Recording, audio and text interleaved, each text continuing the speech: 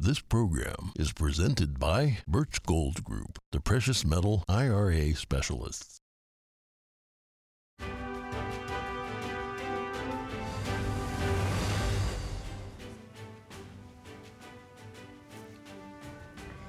Good morning. In today's headlines, the Chinese regime continues to hold war games around Taiwan. This after saying its three-day drills were over.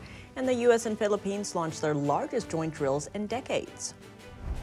House Republicans set a field hearing in New York City. They want to discuss Manhattan DA's Alvin Bragg's policies. Bragg calls the plan a political stunt. Updates on the Kentucky bank shooting. Police reveal a possible motive and details around the shooting. One of the Tennessee lawmakers who led a gun control protest is back on the job. Meanwhile, we spoke with the National African American Gun Association President Phillip to discuss gun rights. And we hear the story of how an instructor empowers his students through wilderness survival training. Learn about the benefits of being in harmony with nature and the essential nature skills they learn.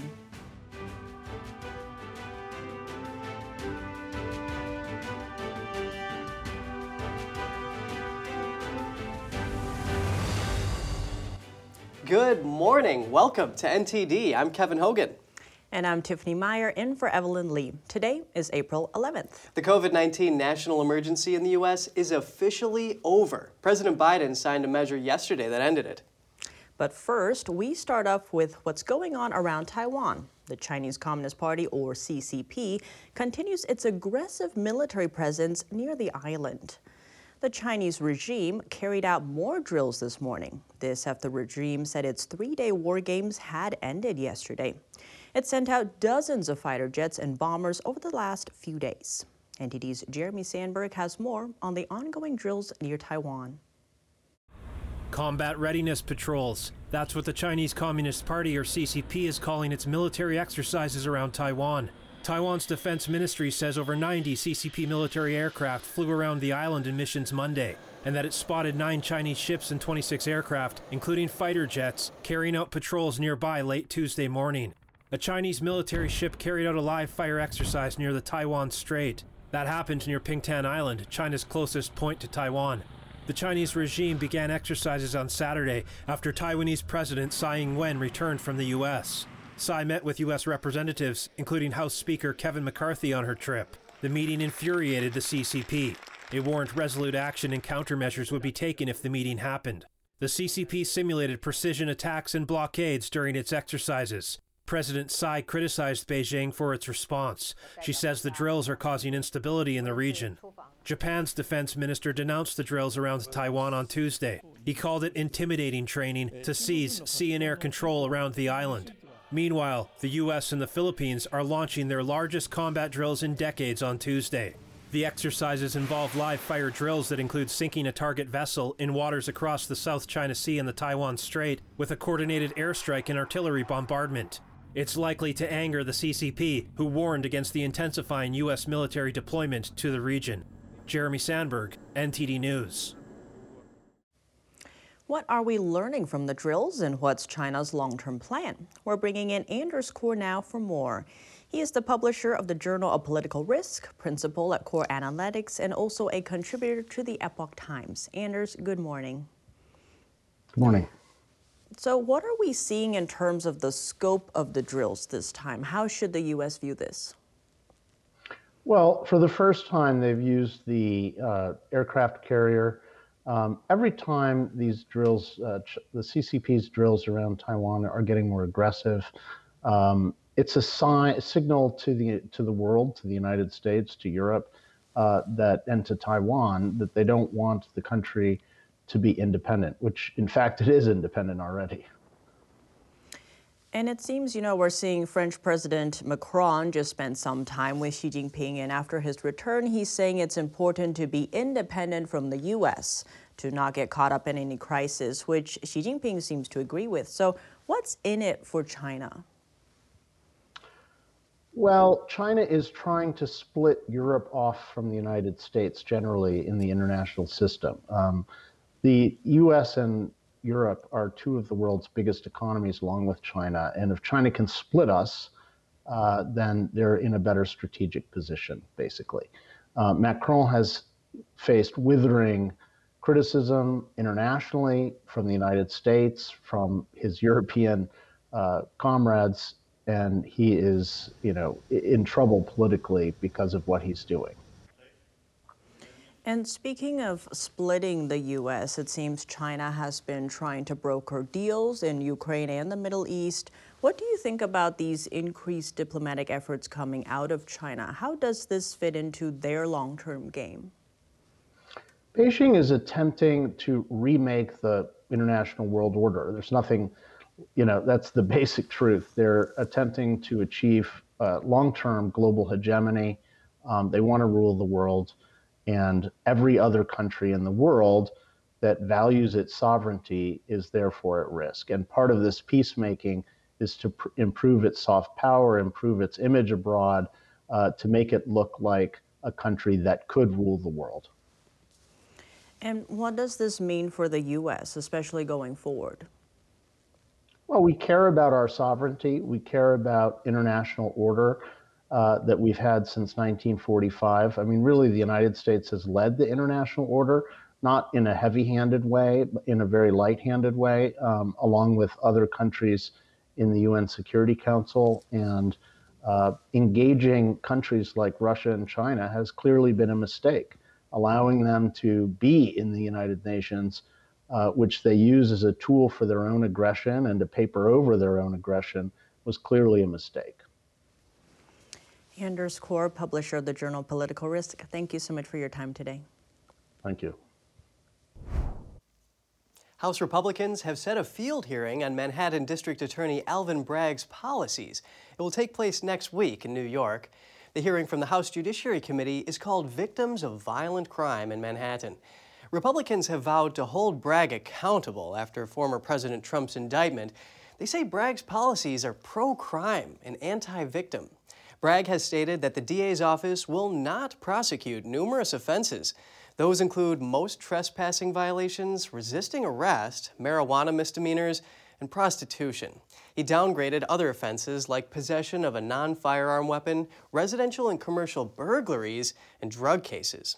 DA Bragg called the move a political stunt taking place in the safest city in the U.S. Republicans are comparing Bragg's leniency for these crimes with this prosecution of Trump. They're suggesting a lack of consistency. Bragg has charged Trump with 34 felony counts for allegedly falsifying business records. And one of Bragg's aides responded to the announcement. He says instead of road tripping to New York City for a hearing on violent crime, Jordan should travel to his home state of Ohio to investigate murders. NTD will be live streaming the hearing next Monday at ntd.com.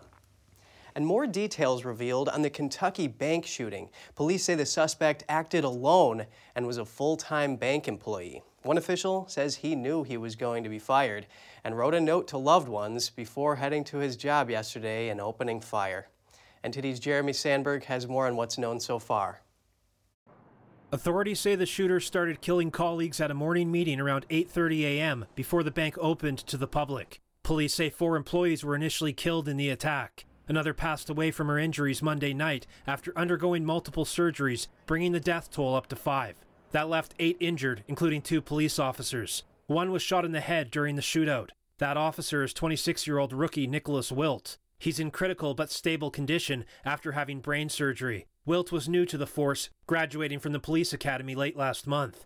Police say the shooter is dead, but are still trying to confirm if he was killed by officers or a self-inflicted gunshot wound. The shooting was live-streamed on Instagram and has since been taken down. Police identified the suspect as 23-year-old Connor Sturgeon. His LinkedIn page says he worked at the bank as an intern for 3 summers from 2018 to 2020. His profile says he became a full-time employee as a portfolio banker in 2022. A law enforcement official says Sturgeon learned he was going to be fired and wrote a note to his parents and a friend about his intentions to shoot at the bank. It's not yet clear if the note was seen before or after the shooting. The suspect's home in Louisville was searched after the attack. Officials say an AR-15 style rifle was used in the shooting. The White House repeated its calls for more gun control Monday night. We need to act, and we need Republicans to show some courage, Republicans in Congress. President Biden's gun control wish list includes banning so-called assault weapons in high-capacity magazines, laws requiring safe storage of firearms, background checks for all gun sales, and the elimination of gun manufacturers' immunity from liability. Jeremy Sandberg, NTD News. One of the two Democrats expelled last week from the Republican-led Tennessee House was reinstated Monday. This after Nashville's governing council voted to send him back to the legislature. NTD's Daniel Monahan has the story. Please vote to approve Representative Jones. Thank you. It took the Nashville Metropolitan Council just a few minutes to restore Representative Justin Jones to office by unanimous vote. Nashville City Council member Delicia Porterfield spoke in the lawmaker's favor. This is not the first attempt of the state attempting to silence the people. It had only been 4 days since Republicans stripped him of his seat. Right after the vote, Jones marched to the Capitol several blocks away, as protesters made the trek as well. He took the oath of office on the steps and entered the building. I want to welcome democracy back to the people's house. That on last Thursday, members of this body tried to crucify democracy, but today we stand as a witness of a resurrection of a movement. Jones says his expulsion awakened the people of the state, especially young people. And no expulsion, no attempt to silence us will stop us, but it'll only galvanize and strengthen our movement. And we continue to show up in the people's house. Power to the people. All right.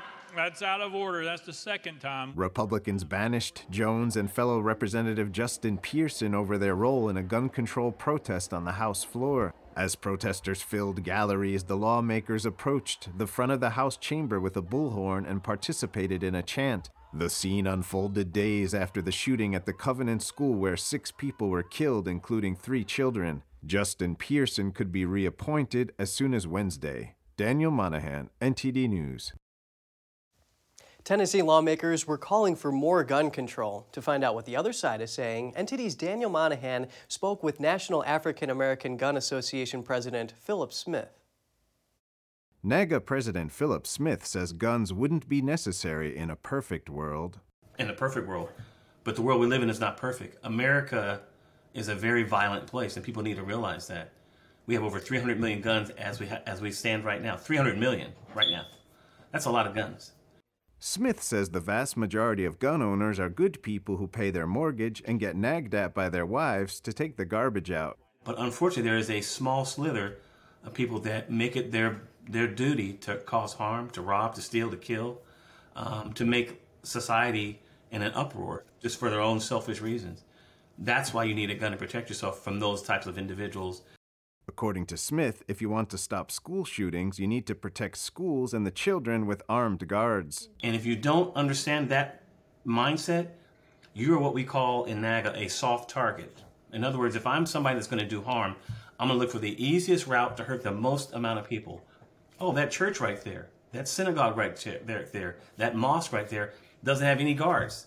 Well, I'm going to go in there and shoot everybody. Smith founded NAGA in 2015. He felt the African American community needed an organization that spoke to its concerns and needs. We came here under the burden of slavery, and we've had to fight literally in blood and death to get to the point where you and I can have a conversation where I'm in a nice house and live in a decent neighborhood. So the Second Amendment for us is a actual grabbing and visualization physically and symbolically of being able to protect ourselves. That's why it's so important. Although NAGA is an organization that focuses on African American issues, Smith says all are welcome. We simply want folks to be trained, and I don't care what color you are. When you come to us, we're going to give you a high five, we're going to give you a hug, and we're going to say, come on, brother, well, come on, sister, and learn how to shoot a gun, how to protect your family. Smith says the great outdoors is a big focus for many NAGA members. They're getting into fishing, getting into kayaking, getting to those natural sports out in nature, and I think that's a really good thing. NAGA will hold a national convention in July. Some of the planned discussions include rebuilding black men, starting the conversation with children on gun safety, and is my faith in conflict with my Second Amendment rights? Daniel Monahan, NTD News. Coming up, public cell phone charging stations. It seems they are everywhere now. However, the FBI has issued a warning about so-called juice jacking. And do you know how to survive in the wild? We get some insight into how learning to adapt to the natural environment can bring you many benefits, so stay tuned.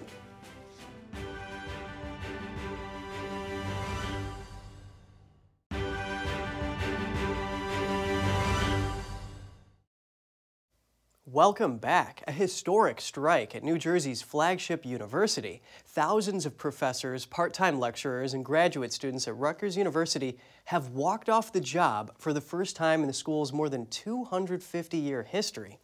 The strike was initiated by union officials on Sunday after faculty members voted overwhelmingly in favor last month. It followed a standstill in negotiations over contracts and pay, which have been at the forefront since last July. Union leaders say they're demanding salary increases and better job security, as well as guaranteed funding for graduate students. It's been about 250 days that we've now been working without a contract, and the university isn't budging on the issues that are most important to us at the table. A lot of part-time lecturers are paid about $5,000 per course, which proportionally is not equivalent to what other faculty are getting paid for the same work. Our graduate students are also paid nowhere near a living wage, about $30,000 a year, which is not enough to live in the New York metro.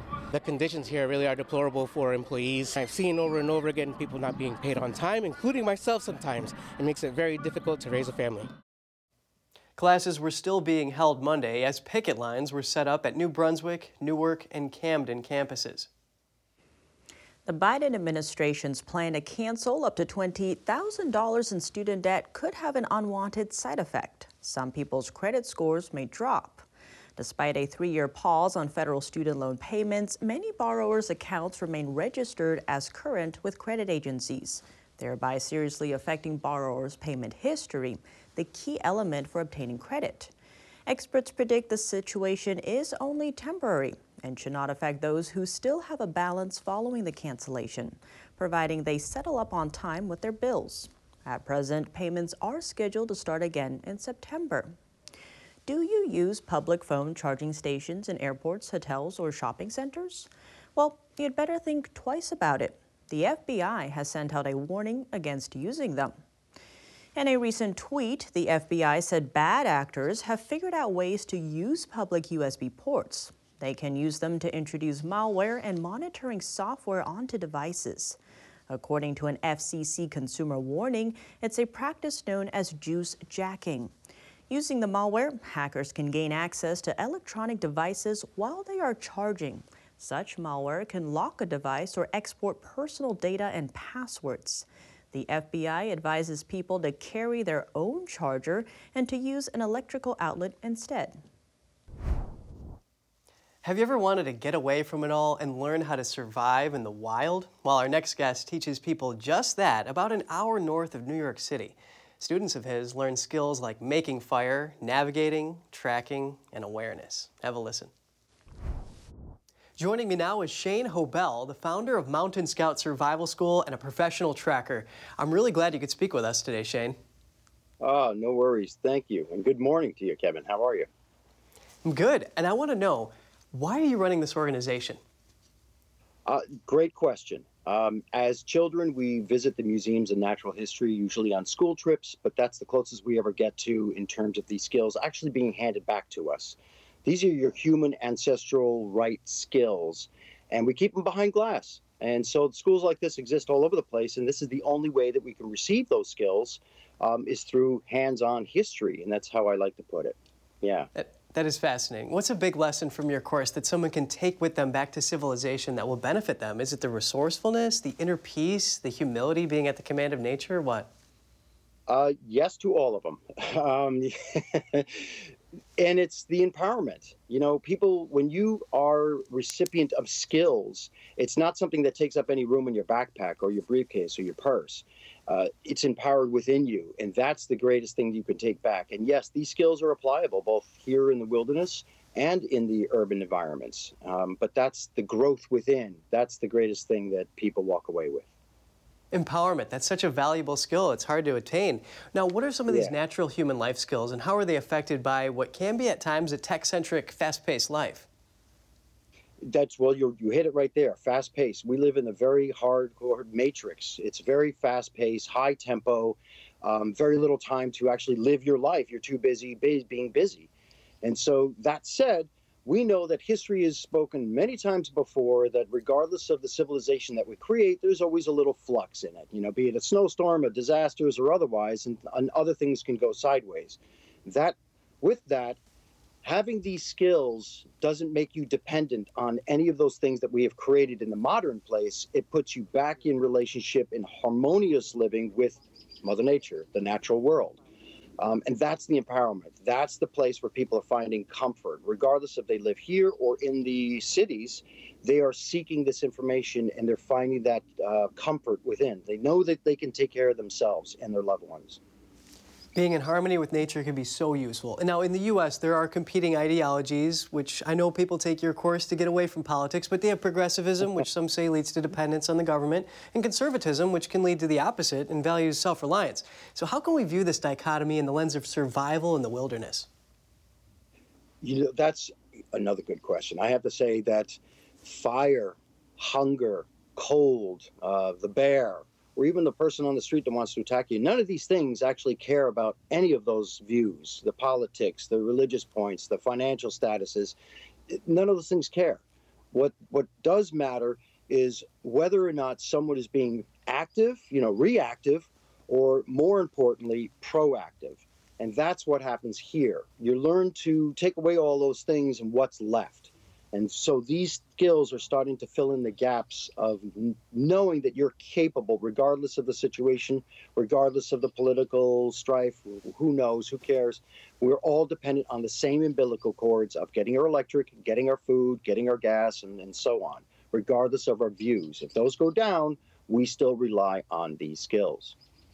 Being proactive, that is such a valuable lesson. Shane Hobel, the founder of Mountain Scout Survival School, I'm really glad to have spoken with you today. Oh, my pleasure, Kevin. Good morning, everyone. So, Tiff, have you ever gone camping? It's been a minute, but I used to, yeah. Actually, the video we saw over there with the bow drill fires and tracking, I used to learn that. Did you make the fire? Yeah, it's an adventure. That is cool. And, you know, I actually learned how to read the clouds to tell when a storm is coming. I mean, as they say, you can learn to read nature like a book. Ah, good point. And coming up next, we have monster trucks in Southern California. An off-road truck contest shook up Los Angeles County. NTD spoke to one of the competitors. And a young moose looking for a snack wandered into a hospital in Anchorage. We have more on that after the break.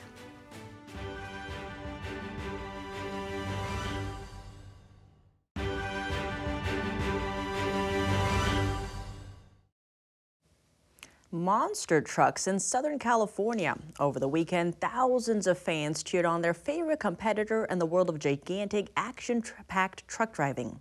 NTD spoke to one of the young contestants who's making a name for himself. On April 8th, thousands of people gathered in the Industry Hills Expo Center to attend the 2023 Monster Truck Wars in the City of Industry.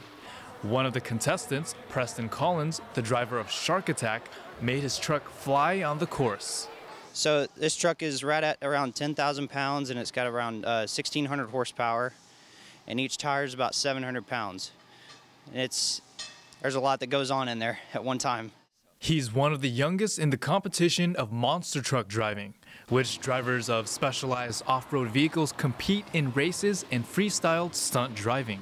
The sport first came into public eye in the early 80s. I mean, this has been a dream of mine since I was about 2 years old. My parents took me to my first show, and ever since then I was just hooked. In freestyle events, each driver puts on a performance consisting of stunts such as obstacle jumps and backflips.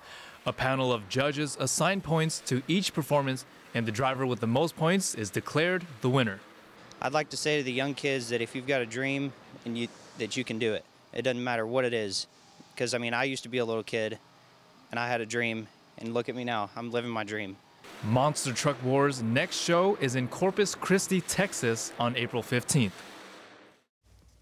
That looks pretty cool. What do you think? Yeah, I thought it was awesome when he did that wheelie. Lots of fun. So moving on to a moose on the loose, a hospital in Alaska got a surprise visitor of the moose variety, and it was all caught on camera. A young moose wandered into the lobby of Providence, Alaska Medical Center in Anchorage. While wildlife sightings on the hospital campus are common, Hospital staff said this is the first time a moose actually made it inside the building. The moose took time to have a snack and nibble on some plants before hospital security carefully encouraged the moose to exit the building. What a curious animal that is. I feel like you often see seagulls, but not that big of a moose variety. Yeah, well, good thing he just needed a snack and not anything else from the hospital. That's very true. We've also seen scary videos of the moose chasing people. Good thing there wasn't any of that. Well, that's all for today's program. We'd love to hear from you at goodmorning@ntd.com. So shoot us an email if you'd like. Thanks for watching. I'm Tiffany Meyer. And I'm Kevin Hogan.